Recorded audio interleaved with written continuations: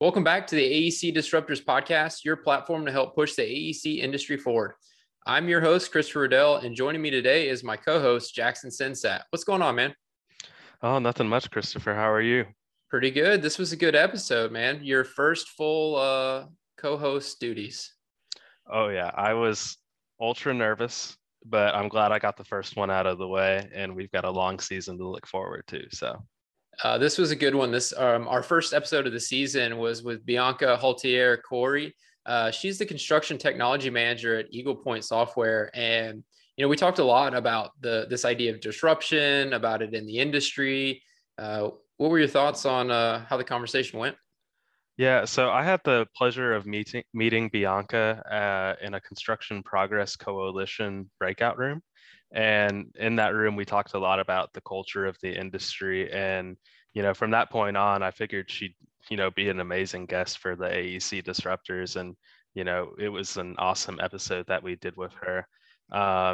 She started her career in New York City, which I, as somebody who's built a building downtown, I couldn't imagine doing that, in New York City and building the Big Apple, as we said in the podcast. And then from there, she made the leap over to the tech side, which, that is kind of a similar background to me. So we had a great conversation really around the culture of the industry and, how the different sectors of the industry, whether it's architecture, engineering, or construction, each of those sectors has a whole different cast of characters, and they all, learn differently, adapt to disruption differently. So it was a really great conversation geared around adaptability and, being able to be ready for what comes next. It was jam-packed. I mean, we talked everything about, construction in New York to Jane Jacobs and city planning to learning and disruption. So it was a great episode. And I hope everyone gets to listen to it, and I hope you get to enjoy it and check back for more.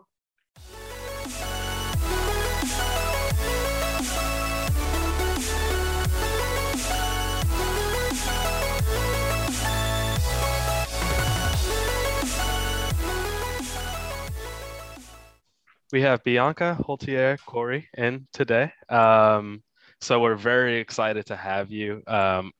For me, I'm very excited to have a fellow CPC member. I really like the mission of that organization, and, everything that they do is, continuously striving to push the industry forward. And I know that you're a big part of that. So thank you for doing that. So I did some research on you yesterday. What's your background and what inspired you to go into construction? Well, first and foremost, Jackson, thanks so much for the opportunity to be part of the AEC Disruptors podcast. I'm a huge fan. And as far as the CPC goes, we thank you for your participation. And to your point, it is such a great group of like-minded folks that really want to drive and accelerate the way we look at tech and fusing into construction and the AEC space in general. So it's really cool to be a part of that. And as far as, my background, New York is such an important part of my history. And, I grew up in Ohio and ended up pursuing my undergrad in New York and started out actually as a biology major. So I went in thinking I was going to be pre-med, and then spent a semester abroad where I went to Florence, and just being in the birthplace of the Renaissance and studying European architecture, just that kind of piqued my interest in city planning and urban design. And then fast track to graduation, looking for work. I ended up working for a general contractor right out of school. And so my love for construction emerged. It kind of parlayed into more of the construction management and working on the job site and being able to be in New York City where, logistical challenges are, you're faced with that continuously. Toughest of the trades, kind of going to battle every day in a variety of ways, whether it's the toughest clients, very demanding, or just the environment itself. But, that's the beauty of New York City, the Big Apple. And it really shaped and helped me develop, it was pretty formative years being there as an undergrad, but then living there for another decade. It really kind of shaped things. So I love it. I had kind of a similar experience because growing up, my dad was a football coach, and I grew up in Texas, so it's really big here. Yeah. And that's what I always wanted to do. And Play he didn't football? want me. Yeah, he no, not play football. I knew I wouldn't be able. But yeah, that's what I wanted to do, despite him being like, no, you should go do something else. And I didn't really get inspired to, think about joining this industry until we moved to a neighborhood where a lot of houses were being built. Uh-huh. And I got to, I'd be on my bike and I'd see houses go from big piles of dirt that just looked terrible, but were fun to play on, to, these big structures. And, whenever they're doing the framing, it seems like it just goes up so quickly. And I thought it was so interesting. And then, as I got older, my parents decided to build a house, and we got to have meetings with the architect weekly, and I fell in love with the process. Yep. So then I went to school for construction, ended up with a mechanical contractor, and those battles that you were describing, I remember those vividly. So my last project was actually, in downtown Austin, and there's a lot of struggles that come from working downtown. Mm-hmm. And then during that time, I went to New York City, and I saw a lot of buildings going up, and I was like, I cannot believe they're able to build buildings there, like the logistics and everything like that. So, what was it like, building the Big Apple for you? That's a great way to put it.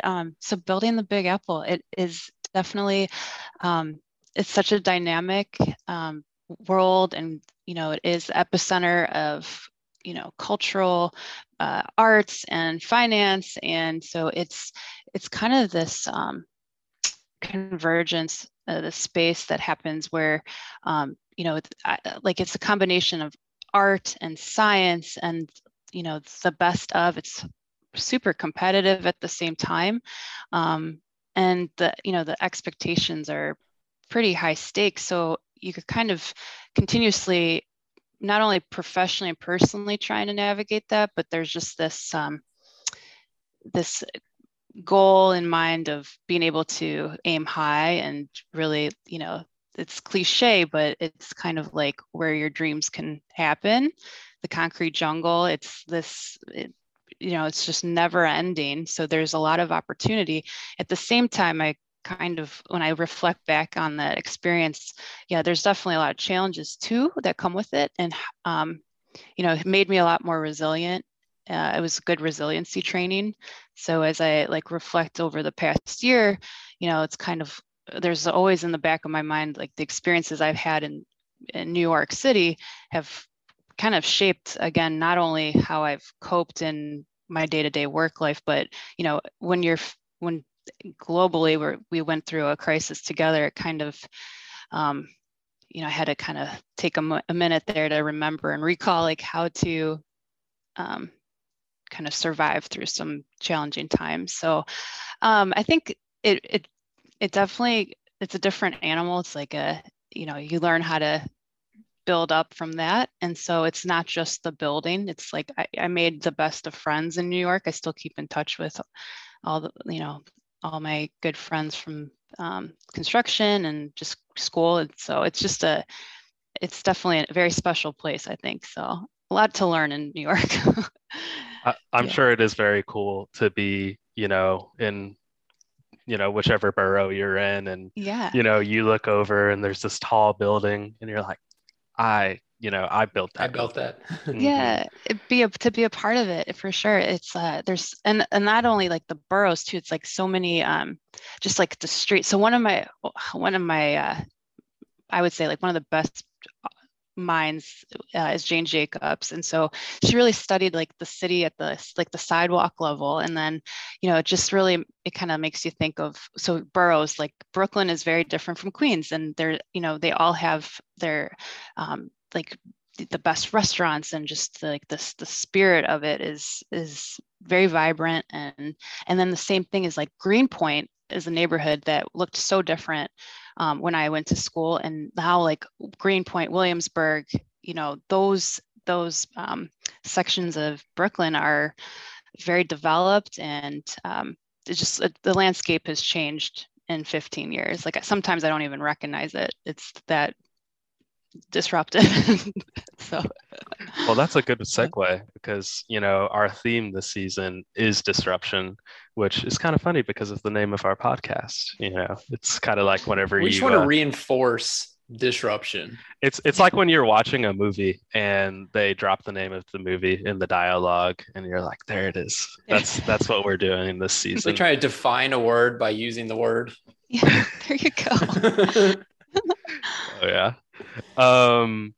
So in your time in the industry, I know for me personally, and it's kind of one of the things that I miss the most, is you deal with a large cast of characters. You talk to designers every day, engineers, depending on whether you're on the general or subcontractor side.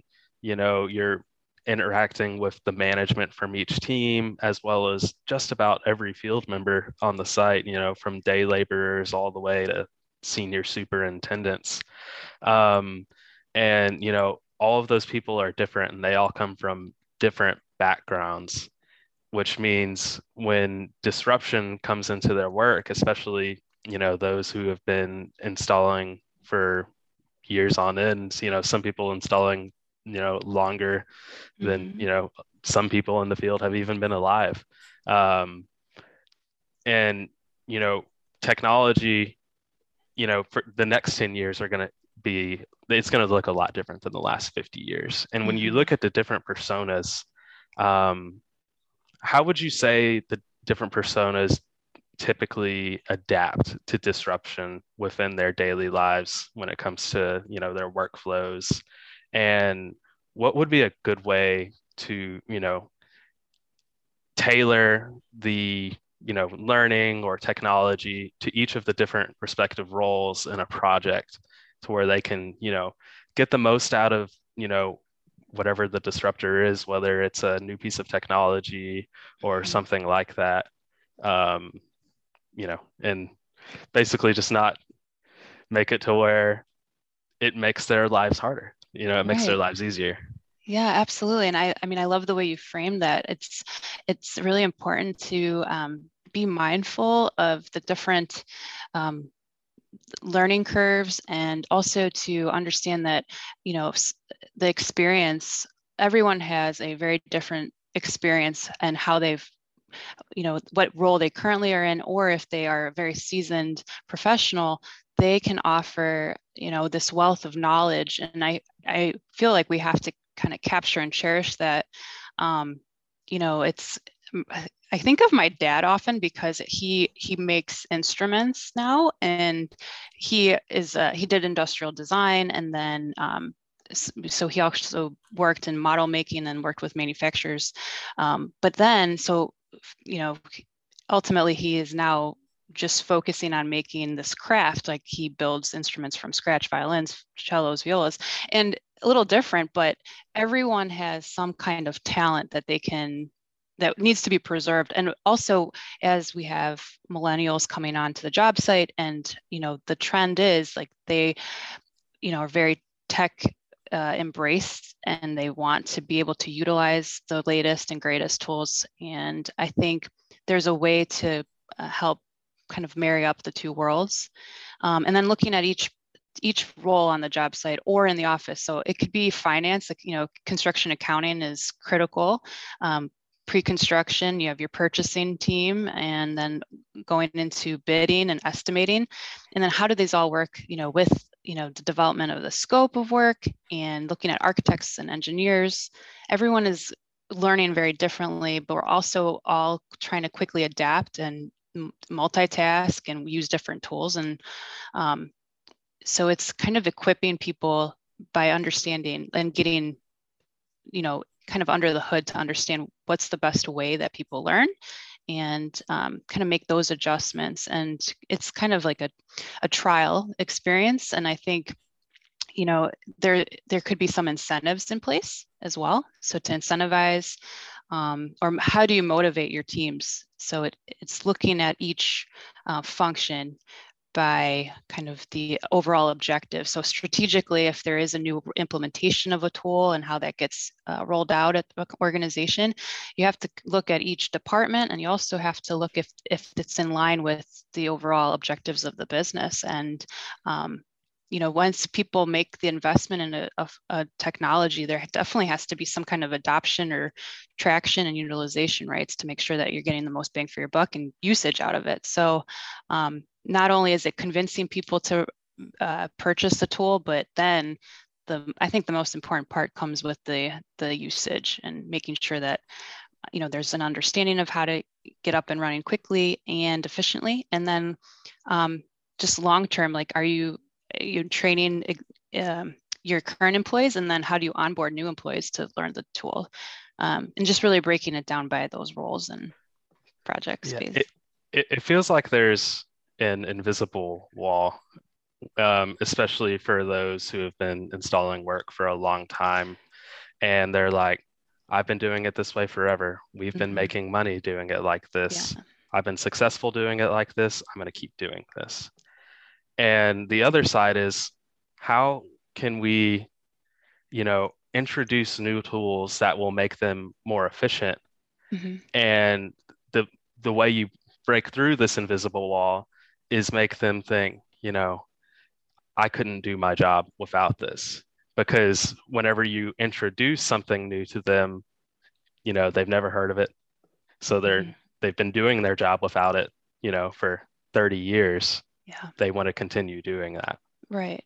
And I think it's important too to illustrate I think people are hesitant to adopt something because it implies that what I've been doing before is wrong or, incorrect. And so I've been doing it this way forever. Now you're telling me there's another way that says that I was doing it incorrect.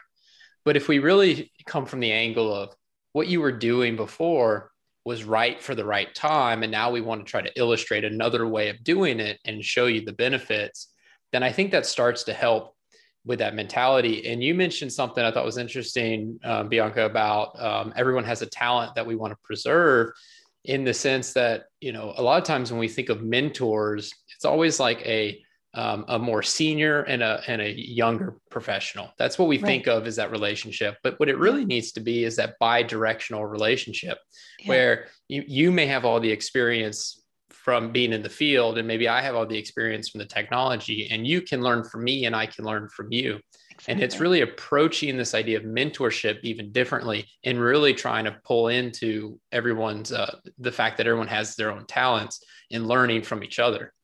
Exactly. Yes, exactly. So on point with that. So you're really taking everyone's strengths and optimizing that together, and that bi-directional feedback is essential to not only driving the kind of the inception point of, this is a new tool, let's not be scared by it or turned off by it. Definitely you hear that resistance often of like, well, it's not broke, it's, why would we bother even exploring something like this? But on the flip side, there are surprising elements of change agents that you think, okay, this personality or this character is not going to want to do it, and then we're surprised that in reality they're like, well, this has been in existence for how long? How come I didn't know about it? And it's more of just like that awareness, and then they become the champion and the driver of that, the super user, to make sure that like the entire team's using it. And so, it kind of makes me think a little bit even about, again, this like misconception of trade partners or like subcontractors. Like we always often think of like, okay, the top tier organizations are the innovative leaders of the pack. But sometimes if we look into a smaller organization that is more nimble and quick, they might realize they have to be quick to adopt. And as things are, it's like disrupting, they're realizing like they can look internally and say, hey, like we actually have a solution, and we can, because of our agility and our size, we can be able to change and pivot faster. So even looking at like prefabrication outfits, I think that's kind of an interesting exploration. And then it kind of then builds upon the manufacturing and construction overlap. But going back to the mindsets and the shifts, I think it's incredible. It's a good time for the industry. And I think, maybe there's been pockets of, like Jackson, probably in your experience too, you wanted to implement something, and maybe you've experienced kind of like that wall of, how do I know I need to use something like this, but whether it's a budgeting issue or what, if it's just not the right time, but it's the right thing for the company, that can be a challenge. And I think there's a lot of people that have experienced that at some point in their role in construction. But I mean, I've faced it early on, and now it's like things that you may have been talking about 5 years ago are now becoming second nature and so ingrained in the culture that there's a kind of a major overhaul happening with tech.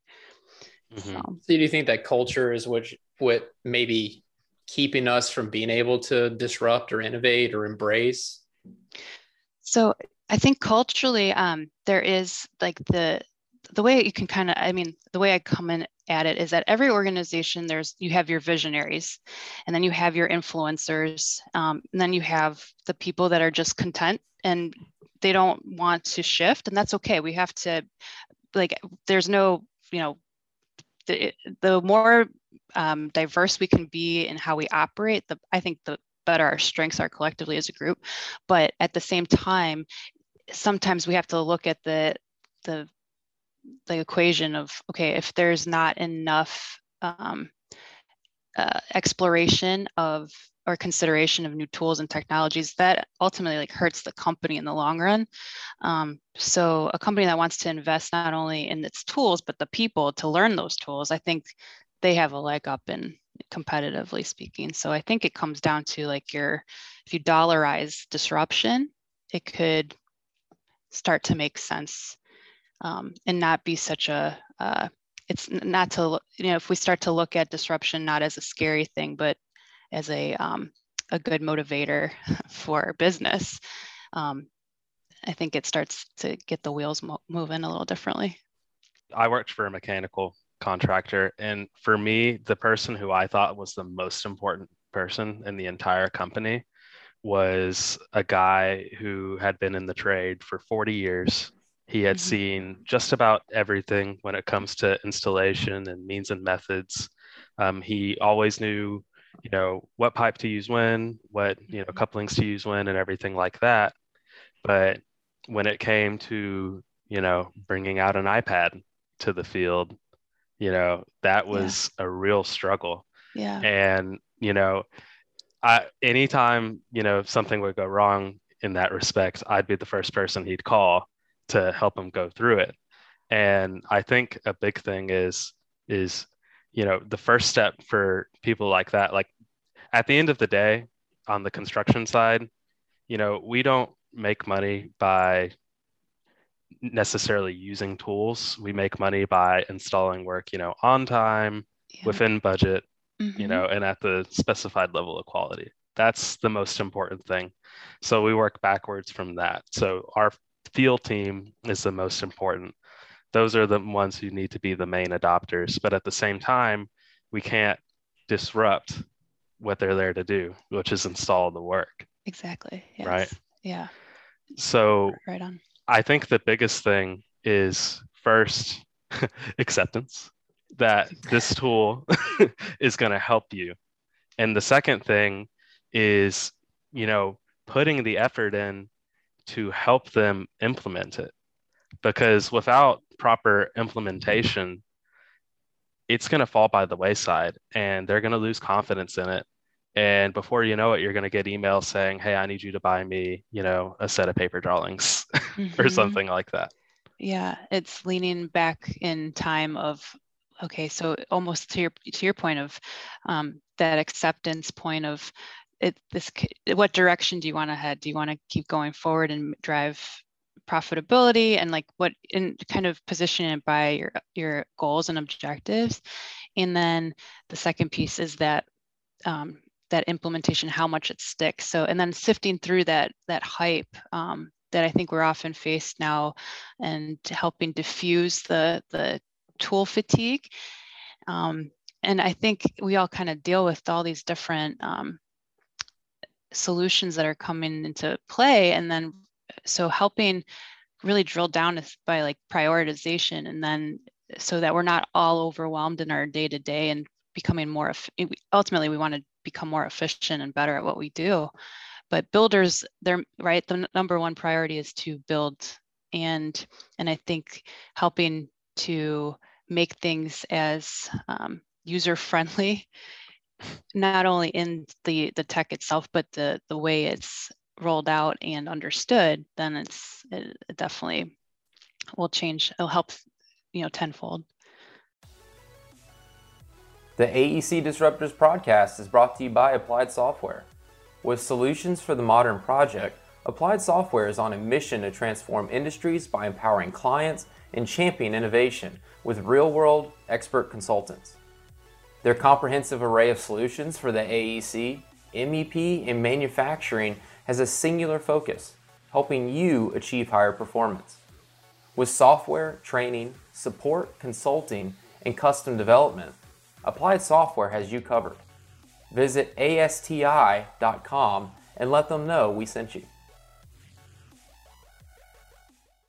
Trying to categorize different types of disruption, and like, even just looking at the weather being a factor, but like, so micro viewpoints of disruption versus like macro, because I was like, this is such a great topic. Like, you can really go many ways with it.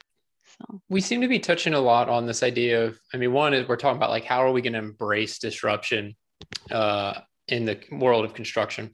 Yeah. But then it seems like, and I wonder, do you think the thing we all need to focus on, because you talk about like we learn differently, we have different skill sets, for us to be able to successfully embrace disruption, do we need to make sure we're really good at transferring knowledge and training and teaching and doing it in a sustainable way, so that whatever it is, what's keeping us from being able to embrace it is simply the education? Yeah, definitely. I think that's an excellent point, because when we look at training or just the way we understand a new tool, it goes beyond just, okay, like a user guide. We kind of have to understand where you're at in your learning, and how maybe you already have some kind of basic knowledge. Maybe you're already advanced and we have to assess that. But it's working together, whether it is by a management type, like top-down approach, maybe it's driven by the corporate learning and development initiative. But on the same time, if it's coming from within, maybe there's somebody that really wants to learn something. I think we have to listen and understand that, there is a lot of value there. Perhaps that, sparks a new conversation of looking at a new way to train and to learn and to get educated on it. So it's like, first, I think there's like a sales piece to it. There's always going to be someone that wants to sell you a product. And then there's also the person that sees the value in that product, but then they run into there's a shortcoming of like, are they successfully able to convince people to come on board with it, and why should they buy it? But then if there is this, this motion to go ahead and buy it and invest it, and then there's a whole nother mountain to climb of, well, how are you going to train your whole organization on this new tool? So being able to get very granular after like a high altitude look at something is really important to the overall education piece to disruption. And then again, it's like, I think it's the perception of disruption versus the reality of disruption. So yes, tech is very disruptive, and we're kind of in a foggy state with it. But if you look at it from, again, like, what is this going to change in the organization? I think that starts to resonate with people. So depending on what kind of stakeholders you have to work with on that. Absolutely. So we've touched a little bit on the culture of the industry. And one of the things that I've seen is, people see tool that's going to make them more efficient and help with their workflows. And, it's like whenever you buy a new piece of furniture, or when you're a kid, you get a new set of Legos and you say to yourself, I can you have to build be a this. kid for that. I still get Legos. Yeah. Have you seen the architecture series? Hey, I'm going to have a nice Millennium Falcon behind me before you know it. But you open up the box and some people are like, I can build this without the instructions. Yeah. And you get going, and eventually you get not frustrated with yourself, you get frustrated with how complicated it is to put this thing together. Yeah. So for me, that's the importance of, properly implementing whatever it is that you're going to be using, or else you're going to get frustrated with it and you're going to blame that for your woes rather than, giving it the proper chance. And you'll have some leftover pieces, probably. Like, what is this for? Yeah. Well, and I think that kind of touches on like not giving up, like just to keep forging ahead when there is some challenges with the tech, or trying to get, more immersed in it. And then I think there's that kind of ongoing activity that does come with it. And some people are just very gifted at getting up and running, up to speed quickly on something, and then they don't have to revisit anything. But then some folks just need a little bit more time, and they need to have kind of like, it could be remedial training, and that's okay too. It's just where you're at in your kind of like the life cycle of your learning with this tool, and not to like throw your hands up in the air, because that's like, defeats the whole purpose of why that tool matters. So yeah, it's kind of an interesting exploration of how do you pursue something when it, like, the going gets tough, and not shying away from it. And so what are like the methods to include in that that digital handbook of learning? So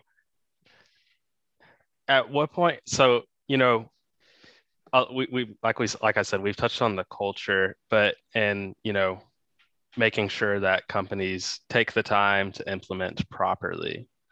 But how can we, as the champions of that disruption or that technology, kind of take a look in the mirror and think of how we can change our methods for helping companies with implementation to make it easier on them?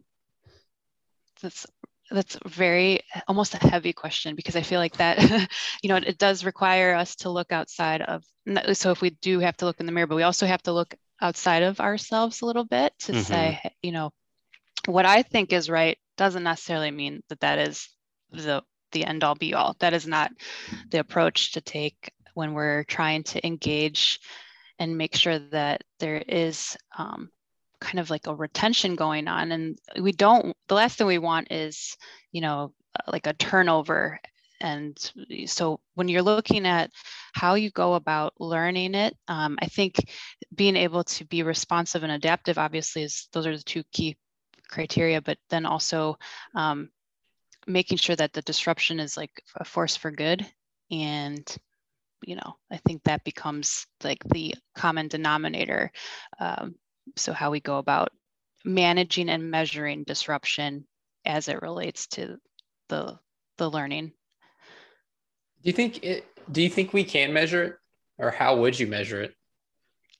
So because I think it is kind of this, it is a gray area. It's not disruption. When we kind of started talking about the weather, when you're on the job site, that could be disruptive.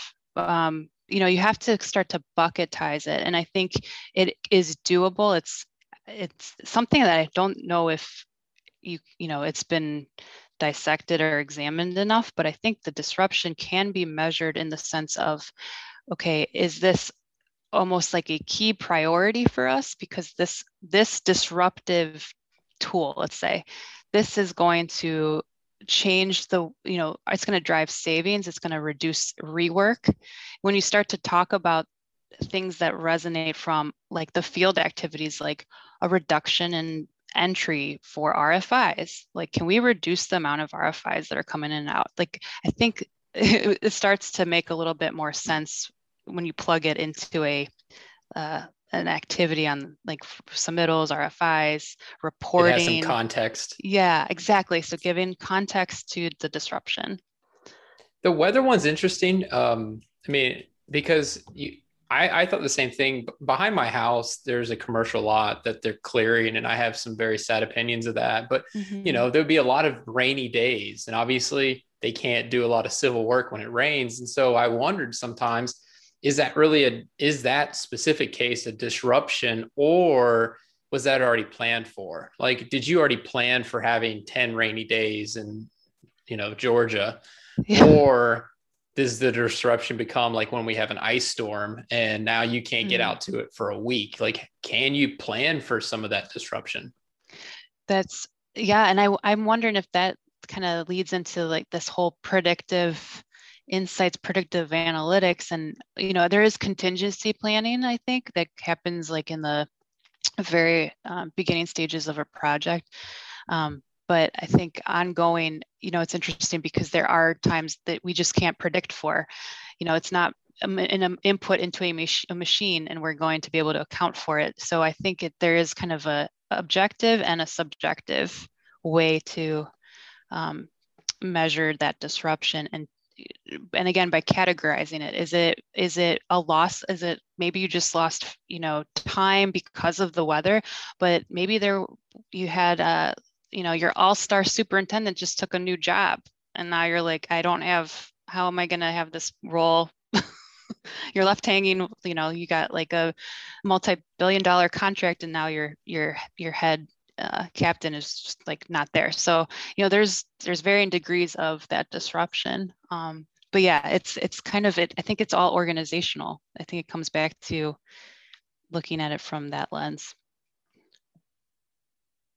Yeah, I think the most important thing is the culture. And I know we've talked about culture a lot together in the CPC. Yeah. Shout out to all of them. Yeah. But, for the architect in the room, can you tell me what CPC means? Construction Progress Coalition. See, I don't know what I would have said, but thank you. And go ahead, Bianca. We're bonded over our shared pains, #shared pains. Yeah, including a large number of RFIs because of those dang architects, Christopher. Hey, it's all right. We called you guys dumb contractors, so it's all good. Mm-hmm. and I think so that goes back to like the kind of like those preconceived notions that, like someone had asked me, they asked me, how do you define an architect versus an engineer versus a construction manager? And, that's so architects, I think, are responsible for like the design aspect. And then you have the engineers to make sure that it's like structurally sound. And then like construction managers are like the operations side. So making sure it gets executed.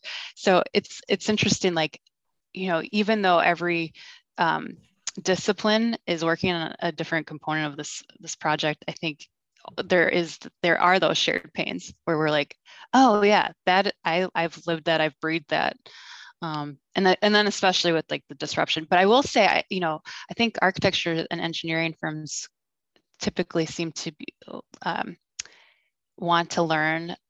Like, I think AR, VR comes to mind. Like, but now I think AR, VR is made, huge strides on the job site over like the last 6 months, when maybe like 2 years ago, people were like, no, that's not going to happen. And it is. So.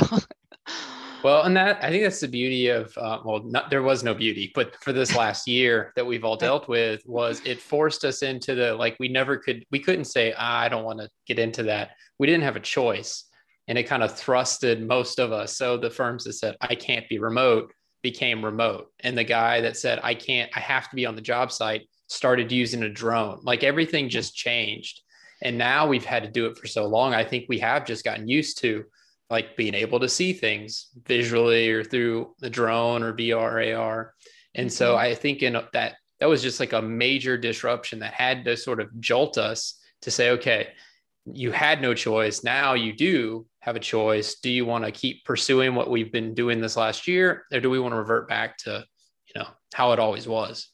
Absolutely. Yeah. And that's such a good point of, looking at disruption and those turbulent times, and then looking for the silver lining in that. And so to that point of like this, construction, especially, I think was on that precipice. Like we were right there for that change of, I don't know if I can go digital completely and have business practices be that way, but now it's like, it's necessary because, and you know what, I think it's, perhaps with the construction workforce, I think maybe it's kind of opened up more minds to say, this was something we were hesitant of looking at, but now it makes so much business sense. So it's a kind of a win-win, despite being such a turbulent year. I think a lot of good did come out of it, despite some very trying times. So, yeah, you look at Absolutely. the architects and engineers who are able to collaborate on, a high-rise building, and they may never see each other in person, but they work together on that building, which that's a lot harder to accomplish in construction, of course. Yeah. But it's, one of those things that's emerged from this and, will definitely continue to grow. Yeah. I saw that you sent something on flex learning, and that's something that I've never heard of before. So could you describe that? Yeah. So I think so actually it does kind of come off this topic of like what we did in remote collaborative workflows because of the pandemic, driven by that. And I think with that same spirit of, okay, being flexible in how we adapt to something that we couldn't account for or predict.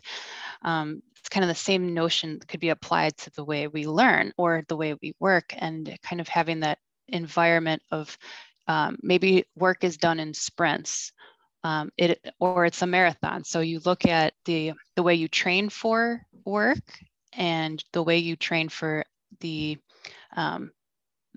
implementation of a new tool. So the concept of flex learning in my mind is basically taking, there's different styles of learning, whether it's like, you'll hear adaptive learning or blended learning, micro learning, and then giving it over to the hands of the individual so that it really does start to sink in. And then, then it starts to become not only something that individual person feels confident in using, but then when it's deployed, I think there's that confidence, it becomes, felt across the team.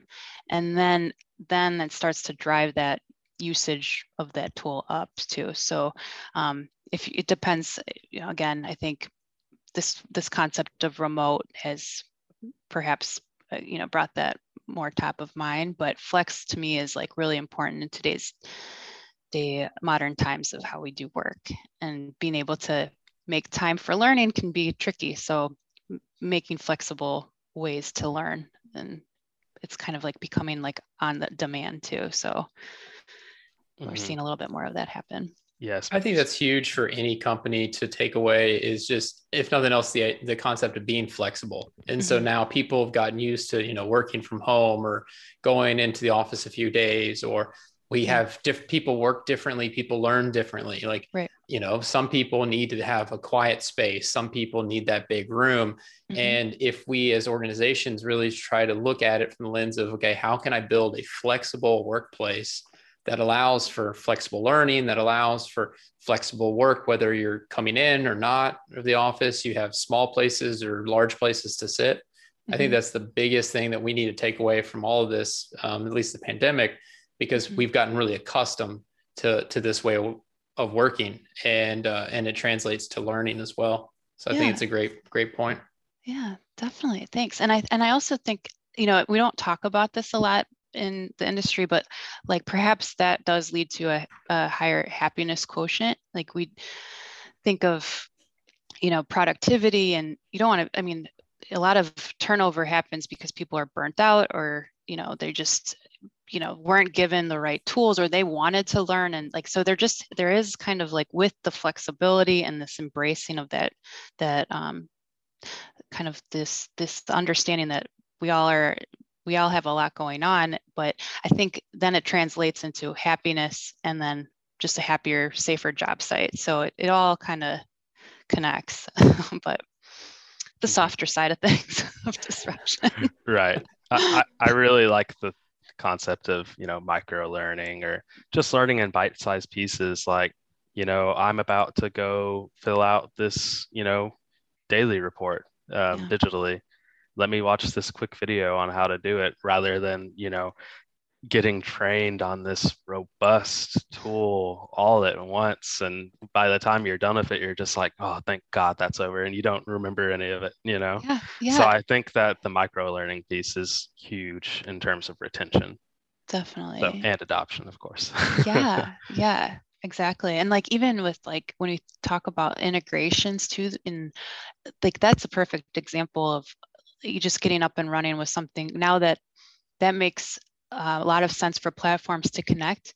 You don't necessarily need a whole lot of training on it. You just need a quick reference guide video, 1 minute tutorial that shows you, okay, this is what you do. And then you're, up and running. You don't really need to revisit it. But then there's like things that are ongoing. So like in your workflows, you might have to always just have that handy. So it has to be something like an infographic or visual process flow map that you can look up. And so it's just kind of like your dashboard of learning, different means and methods of learning. I like it. Yeah. It's the one way to embrace disruption, is to make sure you understand how to learn. Yeah, exactly. And just like be adaptable to that. So yeah. This was good. Very good. I guess the one thing we haven't asked you that I'd be curious, we've talked about it, but like, how would you define disruption? So disruption in the construction sense, to me, is something that can be taken and helping drive and accelerate change. And whether that is, making the job site more efficient, mitigating risks, more sustainable, more safe. It's something that typically, on initially can evoke these emotions of kind of like this is not a good thing. But in reality, if we start to understand, and we are defining disruption, looking at disruption with an outcome-based thinking of what is this going to do, and kind of understanding the key components of what that disruption is going to produce in the long term. But then again, if you look at it professionally, or just holistically, I think disruption is anything that can lead to innovation in the long term. So it's just something that's very much constant. Like, disruption is always part of our lives. It's here to stay. It's been part of history, and it's part of the future. So as we study that going forward, I think disruption is going to be kind of something we'll always be talking about. Yep. And it's definitely something that you're always striving for. I think it makes me think of that Chinese proverb, when's the best time to plant a tree?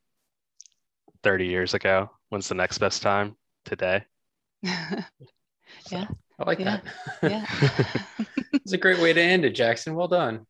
This has been great. I really enjoyed the conversation, and definitely a lot of thought-provoking ideas too that hope to take back too, because I feel like this is, it's a learning experience for me too, to understand everyone's perspective on disruption. We all kind of define it a little differently, but it's part of our world.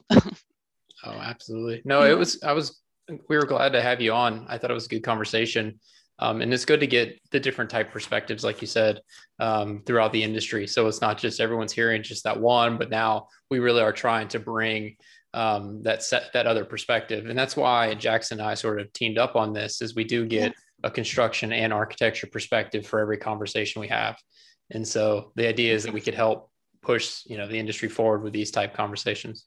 Very cool. Yeah, you guys are doing really great. And I love the theme, and I love the opportunity to join you. But I really think these are critical conversations to be having, something I wish I would have been exposed to early on in my career, because I kind of felt like I was in a vacuum at times, like, oh my gosh, I don't fit in. No one understands the way I think. This is terrible. Why? And then people are like, why are you in construction? I'm like, believe me, like I love it. I do. I really do. I have to like convince people, but now it's like, it's construction tech. So it's a whole new gamut of things. So, but yeah, it's a wild ride for sure. Thanks for listening to the AEC Disruptors podcast. Enjoyed this episode? Leave us a rating or review while sharing with your friends and coworkers. I'd love to hear from you. Send me a LinkedIn request or follow our LinkedIn page and let me know if there's a topic you'd like to hear. You can listen to us on Apple Podcasts, Spotify, or wherever you listen to podcasts. Thanks for listening. The AEC Disruptors is directed by Christopher Riddell, produced by Todd Wyant, edited by Eric Daniel, and co-hosted by Jackson Sensat. The AEC Disruptors is an Applied Software production. Copyright Applied Software.